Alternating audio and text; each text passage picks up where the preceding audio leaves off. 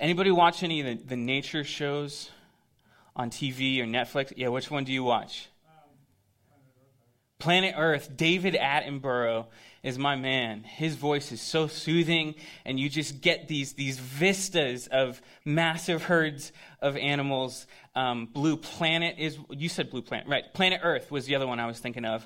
And it just feels like there's this string of shows and movies about nature and creation, and we experience that, and we see this footage of God's beauty. And it's breathtaking, isn't it? It's awe-inspiring to see what God has made. And so today we're looking at chapters 1 and 2. And the other thing that I love about Genesis, right, the creation account, is that it gives us this image of the world before sin, which I just hate sin. I hate the fall. And so reading these two chapters, reading about God's original design and what that looks like before we go and mess it up is a beautiful thing. And we know that we're going to experience it one day in heaven. But I love to look back and see what God had in mind when he started this whole thing. And he lifted the curtain for the show of history. And I think for all of us, right, everybody asks this the question at some point in their life: where do we come from? Where do we go? Where do we come from? No. We all ask that question. We all have. Some of you got that. You were there for Kristen picked it up right there. Where is our origin, right? Where do we come from? Where do we go? Where do we come from? What's our history? Why are we here? And it would be, maybe we haven't thought of that.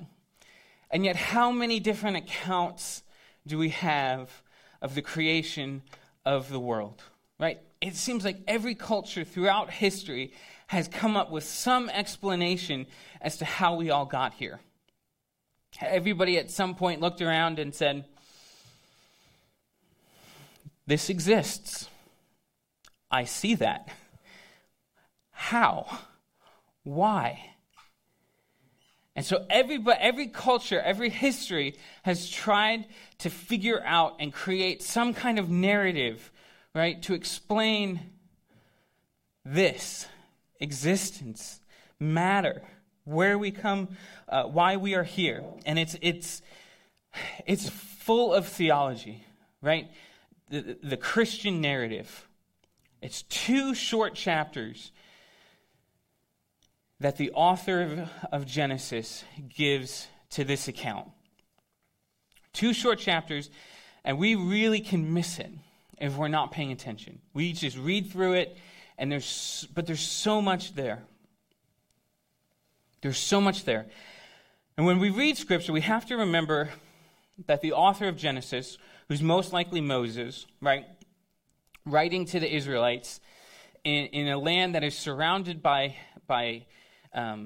Egypt and other cultures that have their own creation narrative, right? And so he's inserting God's story. He's inserting God's history, where God says, this is how it really happened. This is what happened. This is how we got here.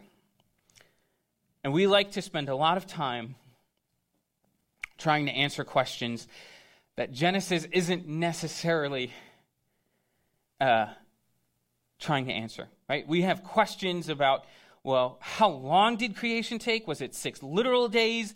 Were they metaphorical days? Like, is the earth hundreds of millions and billions of years old? Is it 6,000? Like, there's so many theories, and yet the account in Genesis, it doesn't really answer that question.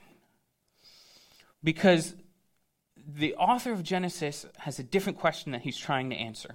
So we're going to look at that because there's so much theology and so many things that we understand that set up the rest of Scripture that we see in Genesis chapter 1 and 2.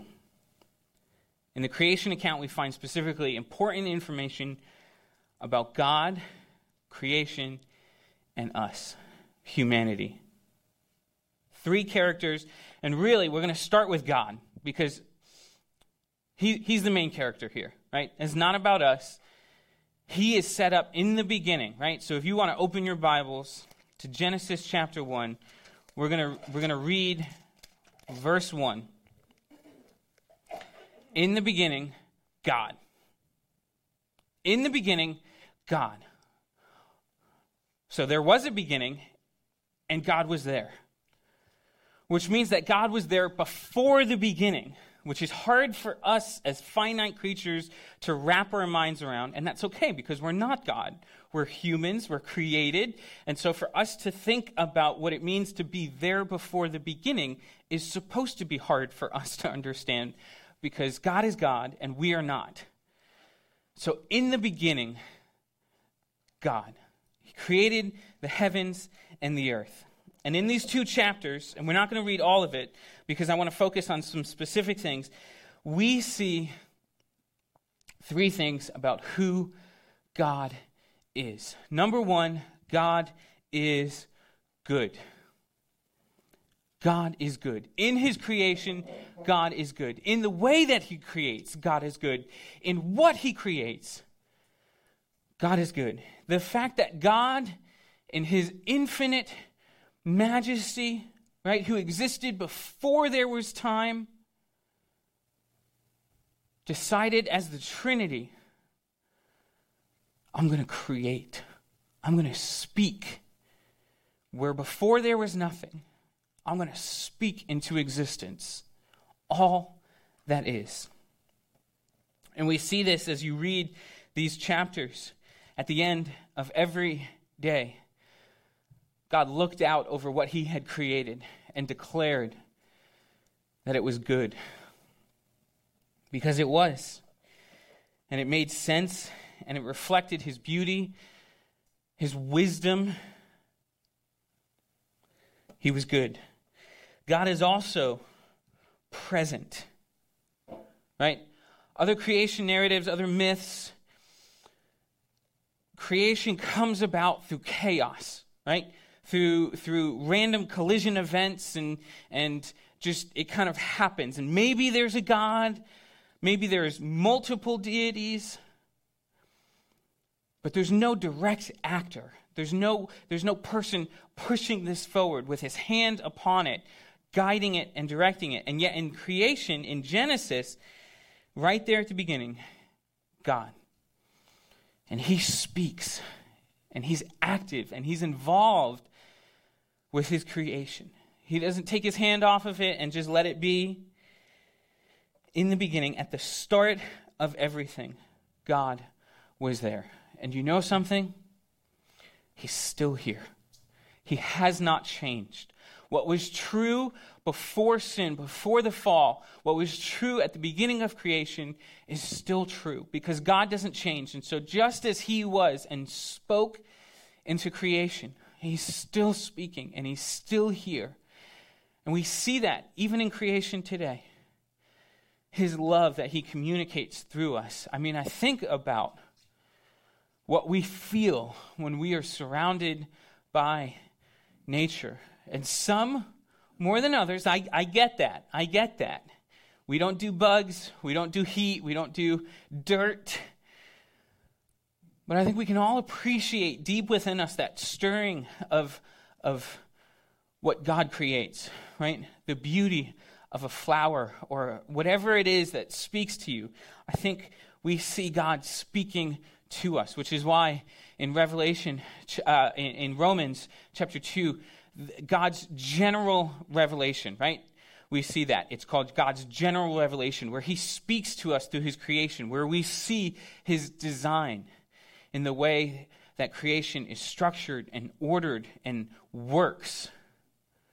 God's speaking to us and saying, here I am. Do you see it? Thousands of years, hundreds of thousands, tens of thousands of years, we still see this. He's not passive, but working to bring about creation. In verse 7 of chapter 2, it says specifically how God breathes life into our nostrils. He breathed life and made us. He gave us a spirit. We didn't just come about on our own, but God was directly, intimately involved in making me and in making you. And I feel his love in that he wanted that intimacy in the way that he created us. I'm thankful that our God is involved in creation. I'm thankful that he plays a part in us, that he hasn't abandoned us. I think in even if we go into chapter 3, and I'm not going to really spend too much time there today, but he was walking in the garden. So I picture him just walking in the garden. He was involved. He was present and still is. And the third thing that we see specifically about God in creation is his power. He's powerful. God brought creation into existence with a simple word. All he had to do was speak. And light and earth and waters and land and vegetation and fish and birds and stars and the moon and the sun. And can you picture it? Can you just imagine it with a simple word? Just speaking it into existence. The beauty, so much of what we see. I think of I'm thankful for technology simply because we get to see more and more of God's creation. And Planet Earth, Blue Planet, all of those shows like that look inward, and I would recommend it. Okay? Louis Giglio has two talks that he has, Indescribable and How Great Is Our God. Go on YouTube when you get home, look those up. Because what Louis Giglio does is he looks out at the expanse of our universe. The stars and the galaxies and the nebulas. I mean, Sombrero Nebula, anybody? Or Sombrero Galaxy. Has anybody ever seen that one where we see it head on? And there's so many others that just I mean, we're never going to reach it, right? But we have telescopes and things that we can see it. And I look at it and I just am shocked and awed that God would think, you know what? We need a few of these. Let's just put a couple of these in here, just to show off. And we see that. And I'm thankful that we get to see God's power in creating these massive galaxies and just bodies in space that are absolutely beautiful. And I just get excited talking about it because it's like, he didn't have to do that. He didn't have to do that. And yet he did. We don't grasp the significance of this because there are many rebels in God's kingdom and on earth, but there's no rivals, right? There can be many rebels in creation, but there's no rivals, right? God didn't struggle. There was no struggle when God created. He didn't have to fight anybody. There were no opposing gods. There was no chaos. It was just God, and he spoke, and it was there. And we don't grasp the significance of it. God did not create an earth amidst other forces. He created it alone.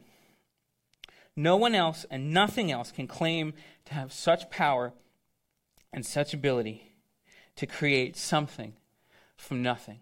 Right? We can move matter around, and we've done a pretty good job of it. But to take nothing and make something, only God. And this was revolutionary at the time that Genesis was written.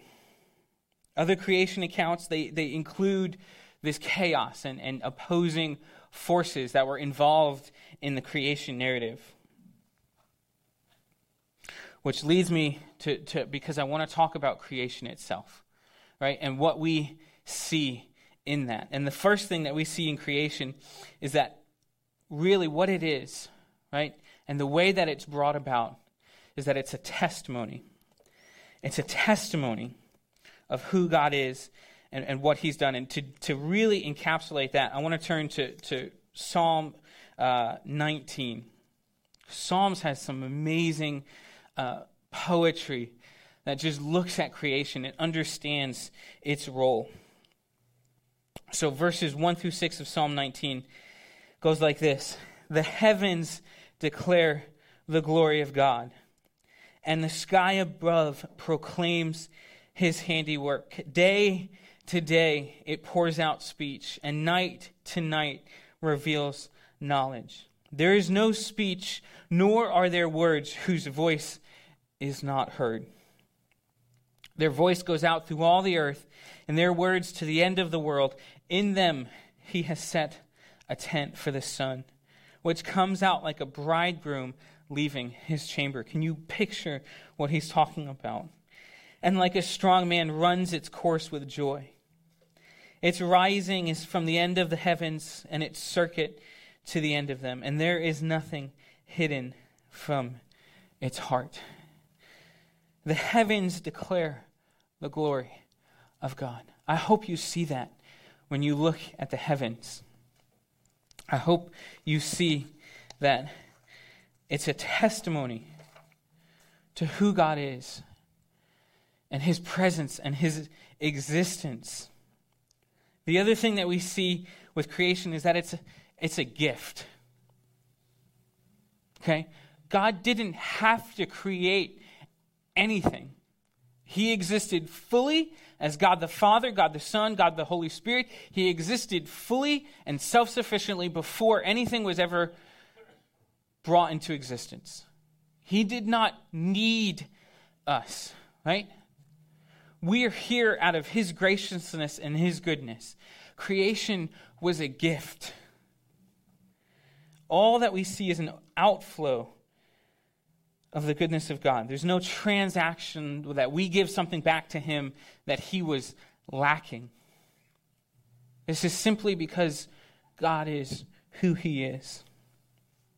And the last thing that we see about creation is that it was ordered. Verse 24 of Psalm 104, and we're going to read that later, it says that God in wisdom made it all. That wisdom was there at the beginning. God had the blueprint and the foundation of wisdom as he laid out creation so that it works. And when you really dig into it, and you see the complexity of everything that exists, right? Down from the smallest microscopic organism to the laws of physics and gravity. It works. And the planets rotate and revolve. It works. We see God's wisdom in the order of creation, where you had the first 3 days as God created the vessels of creation, and then in days 4, 5, and 6, he filled it with each of the different occupants that were gonna be in those different vessels. So he created the ocean, and then later he would go back and fill the ocean. He would create the land, and then he would go back and create the land. He would create the sky, and then he would go back and fill the sky. But he had a process. He had wisdom to it, and creation is ordered. The other thing that we see, the other character, the other agent that we see in creation is us, mankind, humanity. Where God, on the sixth day, at the end of creating everything else, the crowning achievement is us. And we see a couple things in us as well that lay out the pattern for the rest of Scripture that's so important and so unique to Christianity. And the first one is the most important, and it's this. We are marked as image bearers of God. Genesis 1:26 and 27 says this. Then God said, let us make man in our image. In our image, after our likeness, and let them have dominion over the fish of the sea, and over the birds of the heavens, and over the livestock, and over all the earth, and over every creeping thing that creeps on the earth. So God created man in his own image. In the image of God, he created him, male and female. He created them. This goes for everyone that we come in contact with. Everyone that we see is created in the image of God. And there's a lot of scholarly works about what does that really mean, right? There's been a lot of study on what does it mean that we are made in his image. And we could go into that a lot, but what I think what it means really simply is that we have pieces of God in us. We have a resemblance of God. Not that we're divine, but that we are marked with the qualities of God, right? A soul, a spirit, rational thought. This goes for the people that we want to look down upon. This is true for the people that we don't get along with, the people that we love to ridicule, the people that we want to distance ourselves from. Everyone that we come in contact with is an image bearer and made in the image of God. This goes for the people that we cannot stand. And since the person that we sometimes struggle with the most is ourselves, this goes for you too. You are made in the image of God. He shaped you and formed you, not to be like the other animals, but he made us. And this was revolutionary too, because throughout history, we've seen in society, right, the separation of classes. And if you go all the way back to Egypt, you had specific people that were only image bearers of God. Like I think of Pharaoh, right? He was someone who was the incarnation of God. And everybody else was second class and subservient. And yet what God did when he came along and inspired Moses to write this was saying, it's not just special people that bear the image of God. It's everyone. We're all image bearers of God. And the responsibility that comes with that is that we have a purpose. Right? In verse 28 of chapter 1, and God blessed them, and God said to them, be fruitful and multiply and fill the earth and subdue it and have dominion over the fish of the sea and over the birds of the heavens and over every living thing that moves on earth. He includes in chapter 2, verse 15, the Lord God took man and put him in the Garden of Eden to work and keep it. Even before the fall, there was work, which is, for some of us, that's hard for us to think because we equate work with sin and struggle. And to imagine that there was work before this world got as messed up as it is hard for us to understand sometimes. But really what God is saying is that work is good. I promise you. And for those of us who have, in certain circumstances, and I'm being very careful here because work is a struggle for many of us. And if we didn't have to, we would love to not have to work. But God placed man, Adam and Eve, in the garden to work it and to keep it. We have a role to be fruitful and multiply and fill the earth and subdue it and have dominion over it. God made us stewards over this world, to go out and to be his ambassadors and to bring order and to rule in his creation and to reflect his qualities, which I just love that it pushes us back to him, because in order to truly fulfill our calling here on earth, we need to understand who God is, right? And what his qualities and what his attributes are, that we then take that and bring that out as we live out our calling. So we were created in the image of God. We were created with a purpose. Finally, what we see in creation for us is that we were created for community. God said when he saw Adam alone, he recognized it is not good for man to be alone. It's not good for us to be alone. Can anybody testify to that over this past, however, 16 months that we're in this now? Where we are not good by ourselves. We do not do good by ourselves. We are not created to be in isolation. And if anything, this pandemic has brought that to the forefront, where when we go without human interaction, we struggle. And I can personally attest to this because, as we go through life and we go from one appointment to the other, and we just kind of are like stones being skipped across the water, right? Touching down here and then skipping across and touching down there and never really being in and being present in where we are.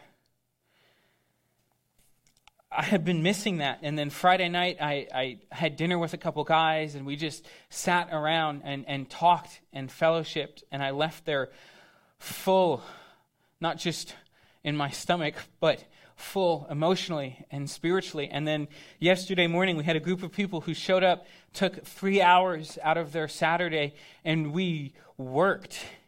And it was good. I left there feeling tired, but good and full, because we worked, but we were together. We were side by side, talking and laughing together in community.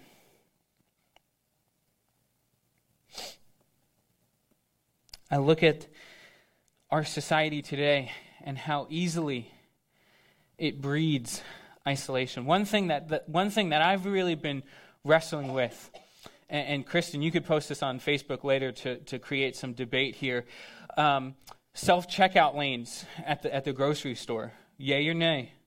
Because I think there's some controversy here. And what I've seen, and so maybe I hope this doesn't sway it too much, but I see the convenience of it, and maybe like if I've got 1 or 2 items that's not produce, so I have to figure out the key code to put in, and I'm standing there looking like an idiot. But when I go and I check out, and I think of the convenience of not having to deal with people, right? And I can go and I can feel special and see how quickly I can check out and feel like a professional, and I can line everything up so the barcode is right there, ready to go, and I hope I'm not the only one that has that experience. But I've thought about how we've engineered our society to limit human interaction, where I don't have to deal with people. We had stopped at a McDonald's, and I was going to, because we were coming home from a concert in New Hampshire recently, and so I went up to the window to order, like the counter, and they had the plexiglass, and on the plexiglass was a sign that said, please go to the kiosk and order at the kiosk, where you stand and it's touch screen and it's cool because it's like this big interactive thing. But there was nobody to take my order. And so we're engineering human interaction out of our daily routine in the name of convenience. And as I thought about this, right, I thought about the opportunities that come from something as simple as the checkout line. And our part of our mandate, right? Part of our responsibility as humans and as specifically as Christians to interact with each other and to be a light. And maybe in the checkout line, when we see that teenager who's struggling because they've had to have the same rehearsed conversation with the 60 people that were in front of you, how we have an opportunity in that moment, in that conversation, to speak something to them and share something with them. And so we were created for community. And I think about, so we've got small groups coming up, and we're launching them in the fall. And if you're not in one, and if you have not been in one, please experience the messiness that comes from being around people. And I get it. But experience the fullness that comes from sharing life with each other. The Word of God, the world that God created, right, was for us to be in community with each other. And yet the world that we see in Genesis chapter 1 and chapter 2 is not the world that we see today. It's broken. It's messy. People frustrate us. And yet I want to leave us this morning with a roadmap for what to do with this creation story, right? Because I think Genesis 1 and 2, in the way that it sets up the rest of the Bible and the rest of our existence, is that it's more than just sunsets. But I think it lays out a pattern for us as we look ahead, that there's something for us here, even today. That there's more than just it was created and now it's here. I think there's things that we can pull from this. Specifically, right, as things were culminated, as creation was finished, as God looked out at what he created and on day 6 declared it was not just good, it was very good. Because the first thing that we see is that God rested. On the 7th day, the act of rest. He set an example for us and later instituted the practice of Sabbath, which is the only commandment that we celebrate breaking, by the way. So he modeled for us what this looks like. That one day we will enter into the same rest that God experienced in 2 ways. There's an eternal rest when we are reunited with him. And there's a more immediate rest. There's a more present rest as well, because there was another time after God had finished his work on the 6th day, he rested. There was another time when work was done, when the work had been accomplished. And it's in John 19:30. And you can just put that down in your notes, because when Jesus had received the sour wine, in John 19:30, it says, when Jesus had received the sour wine, he said, "It is finished." The work that he had been sent to do and establish was done. And bowing his head, he gave up his spirit. Jesus finished the work that we could never do. It's why in Hebrews chapter 4, verses 6 through 11, it says, "Since therefore it remains for some to enter it, and those who formerly received the good news failed to enter it because of disobedience, again he appoints certain days, specifically today, saying through David, so long afterward in the words already quoted, today, if you hear his voice, do not harden your hearts. For if Joshua had given them rest, God would not have spoken of another day later on, meaning the day of his son, Jesus.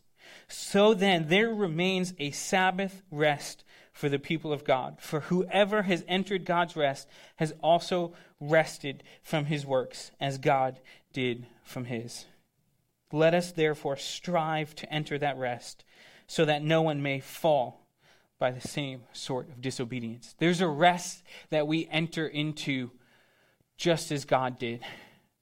And that rest is when we put aside our own striving for salvation and good deeds and striving to save ourselves and say, put our hands in Jesus and what he did. And we experience that rest because Jesus did the work. The second thing that we do, not just resting with God, but we look ahead to the restoration of creation.